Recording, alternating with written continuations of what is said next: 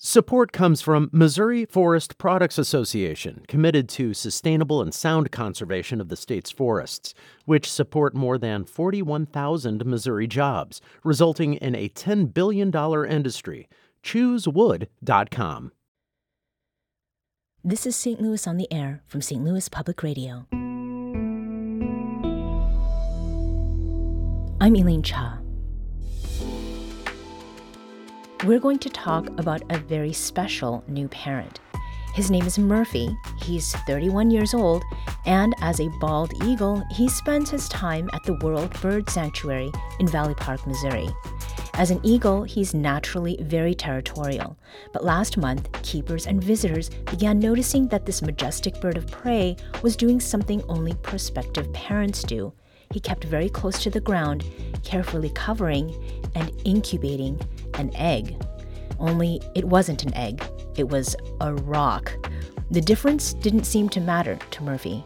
And now, just a few weeks later, a lot has changed for Murphy, who is happily raising an actual living baby eaglet. Here to talk about the saga and how Murphy went from rock dad to a real dad who rocks, we welcome to the studio the World Bird Sanctuary Executive Director, Roger Holloway. Roger, welcome to the show. Oh, thank you very much. It's a pleasure to talk to you today. Roger, give us a little introduction to Murphy, the bald eagle. How did he come to live at the Wild Bird Sanctuary, and how long has he been with you all there?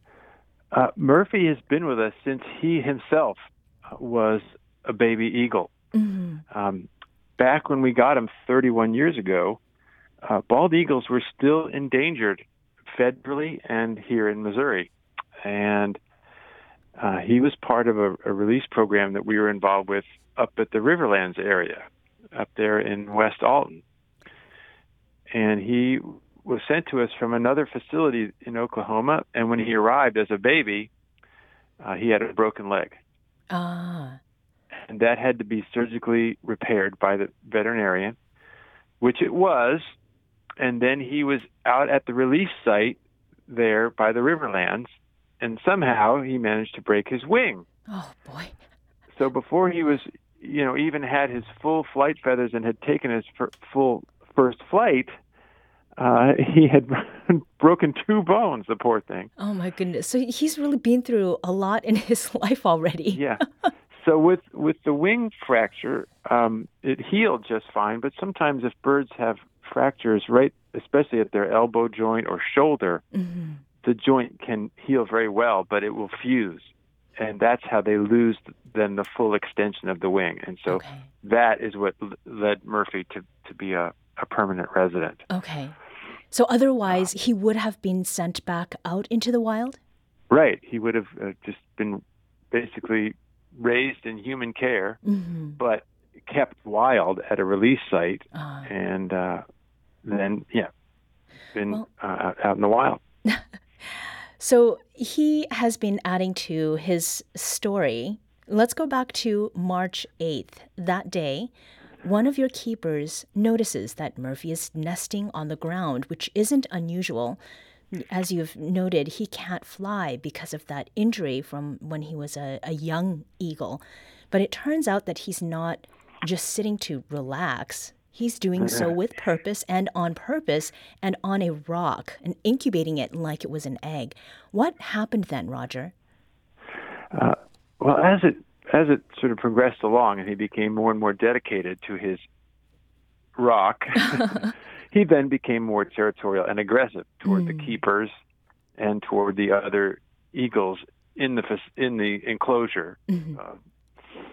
And the nesting site that he chose within the enclosure, of course, was right by the entrance. Okay, that's problematic. And so it came to a point where it was sort of a management issue, and he was able to do his incubation for quite a while, and then if that kind of situation comes up where they get extra aggressive, if we move them, change the location, they tend to quickly can sort of go back to normal after another week or so. Okay. So that's what we did. Now, in the meantime, we have this wonderful coincidence of a young eagle with the nest falling down in Illinois, and the eaglet survived the fall. And we all know here that the best possible parenting for any baby bird of prey is its own kind. Mm-hmm. And so when you have an eagle in nesting mode, that's a good time to try and see if they will make a suitable surrogate parent. Okay, so that was a good time for introduction then. Now, many people were noticing Murphy's strange behavior. Visitors were asking keepers whether he was sick. I believe there was also a sign that was put out by keeper Tess that read, "Is that eagle hurt? If you see an eagle lying down in the back left corner under a perch, that's Murphy. Murphy is not hurt, sick, or otherwise in distress. He has built a nest on the ground and is very carefully incubating a rock. We wish him the best of luck." So it seems like luck was on everyone's side because of that eaglet. And there had been, from what I understand, some thought that maybe this behavior would pass. What happened when the eaglet and Murphy met each other? Well, the Murphy himself, he seemed, a little indifferent. He wasn't aggressive toward the eaglet. He didn't show a ton of interest. He wasn't frightened of it or otherwise. But as it was there and sitting in the nesting platform that we have, Murphy did become a bit more responsive as the eaglet would make its natural food begging calls, which are high-pitched shrieks you might not normally associate with an eagle. Okay. But they have a different voice, different purpose for that when they're young. And that's what they're hoping the parents will respond to. So Murphy had enough nesting tendencies left, even after the move, that he did respond to it. And it appeared as though, by looking at the food that was left, that one minute there was food there, the next minute the baby didn't have real full access to it because it wasn't quite big enough to move yet. Mm-hmm. Then the next minute, suddenly he has a full crop.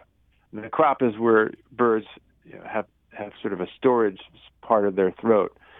And you can see the crop bulges out when they've eaten a lot of food, and then they'll gradually push it down into their stomach. Ah, I see. So we knew right away that the eaglet had been fed. Okay. Murphy was standing there right next to it. So there was definitely some fatherly response to the food begging calls. Okay. Well, appreciate that visual description of where the food was being stored with this eaglet. We're speaking now with Roger Holloway, who's the executive director of World Bird Sanctuary, and we're discussing Murphy the bald eagle and his introduction to parenthood after having incubated a rock and being introed to an eaglet. Can you take us into what the introduction process was between Murphy and the baby? How did the baby get out of quote unquote baby jail? Oh, yeah. Well, it was just observing Murphy's behavior around the baby. And then we had the baby jail overtop the baby in the nesting platform. And when Murphy showed, just sort of taking it all in stride, didn't have any aggressive posture or vocalizations or behavior, then we took the baby jail off. Mm-hmm. And then the baby was just there, fully accessible. And so then there was constant observation throughout that day, and it all seemed just fine. Mm-hmm. No extreme behavior from either. So Dawn Grifford, who is the CEO of the World Bird Sanctuary, had said that she believed that this eagle and rock pairing was temporary. We mentioned that a little bit earlier. And she predicted that once Murphy's spring hormones have run their course, he'd get bored and move on to other activities. I mean, clearly that is not what happened. And you introduce the eaglet, and they seem to be getting on quite well. Why didn't he move on, Roger? Well, when it progressed on to something obviously beyond a rock, then you kind of, that's where we had the very close observation to see, okay, he was very parental with the rock and very territorial about it in his makeshift nest. Now, does that behavior translate to actual parenting skills? Mm-hmm. So that's what we were looking for, and Murphy showed that, certainly to some degree, where he didn't completely ignore the baby. He wasn't aggressive toward it, so that's good. He had enough activity with the rock, and then with a live baby, which is obviously the real thing. Right. You then see what his hormone parenting skills will do. Would do from that point. After that. So we've been referring to the baby eagle just as, the baby eagle or the eaglet, but it is called 23-126. At what stage does an eagle in its position get a name, or is this like a C-3PO kind of situation? Right. Any of the patients coming through the hospital just get that number that corresponds to the calendar year and just the sequence in which they came in to the hospital. So there are birds that if they have a strange issue, they might get a nickname. They come into us a certain way. But typically we just try to keep it to a number and keep the naming to our permanent residents. Okay. Such as Murphy. Yeah. And Murphy has never lived in the wild, Roger. He spent 31 or 30 years not flying. What is it that happens when the eaglet needs to learn to fly?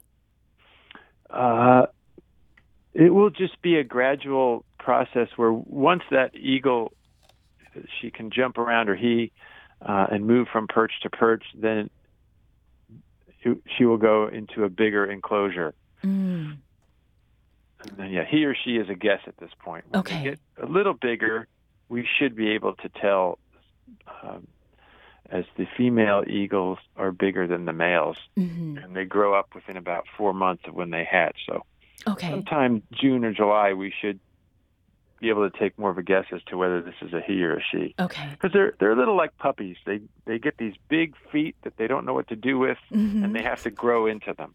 Sure.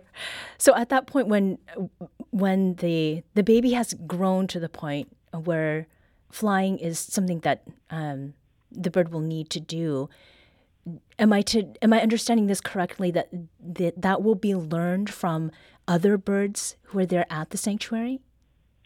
Well, the eaglet will just because the feathers are going to grow in, it's going to flap the wings. It just instinctively will know what to do. We'll give it the bigger flight cage where there's a lot of space to go from perch to perch and get full extension of the wings. Okay.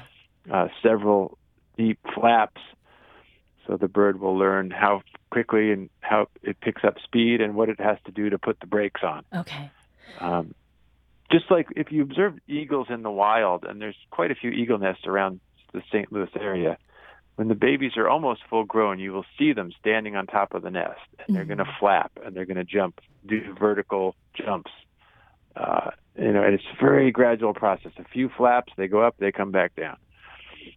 Sometimes, big wind comes along, like we had over the weekend, and they get blown out of the nest. So that does happen, but the flying part just very gradual. A vertical lift off the nest and then hover back down. They just have to learn what it means to be moving air with these wings and feel that resistance, and then they learn to master it as they keep going.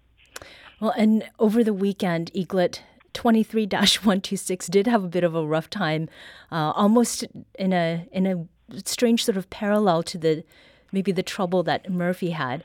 So this question I have to ask as we're wrapping up: what is going to happen with the rock? The rock we still have. Somebody told me that they're going to auction it off because so many people are interested in it. I guess we'll see. But it would be fun. I mean, it's an interesting keepsake. It's not the first time it's ever happened either. We did have a pair of eagles that were permanent residents in the exhibit years ago, in the old exhibit. They too made a nest on the ground and had a rock to incubate. So there's some precedent there. There is a little bit. Murphy, kind of is the first one to do it in quite a long time, and there's more ways to share that and that kind of thing nowadays, but it's not uncommon for eagles to do that kind of thing. Well, we will be following what happens with Murphy. Roger Holloway is the executive director of Wild Bird Sanctuary. Roger, thank you so much for talking with us. Oh, my pleasure. I really appreciate the time.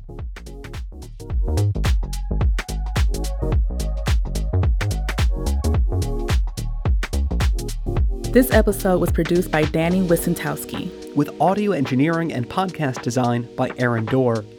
Our production intern is Avery Rogers. Our executive producer is Alex Hoyer. St. Louis on the Air is a production of St. Louis Public Radio. Understanding starts here. Our podcast proudly supports St. Louis artists by using music from Life Creative Group.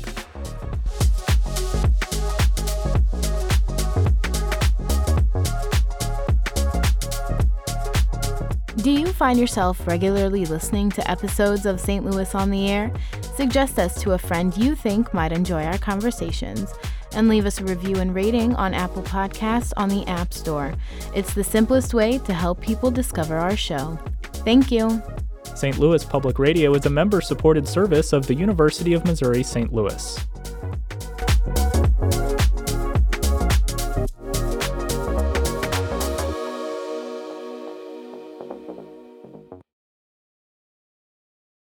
Support comes from the Missouri Forest Products Association, committed to conservation and careful management of the state's forests to make them more resilient and better habitats for wildlife.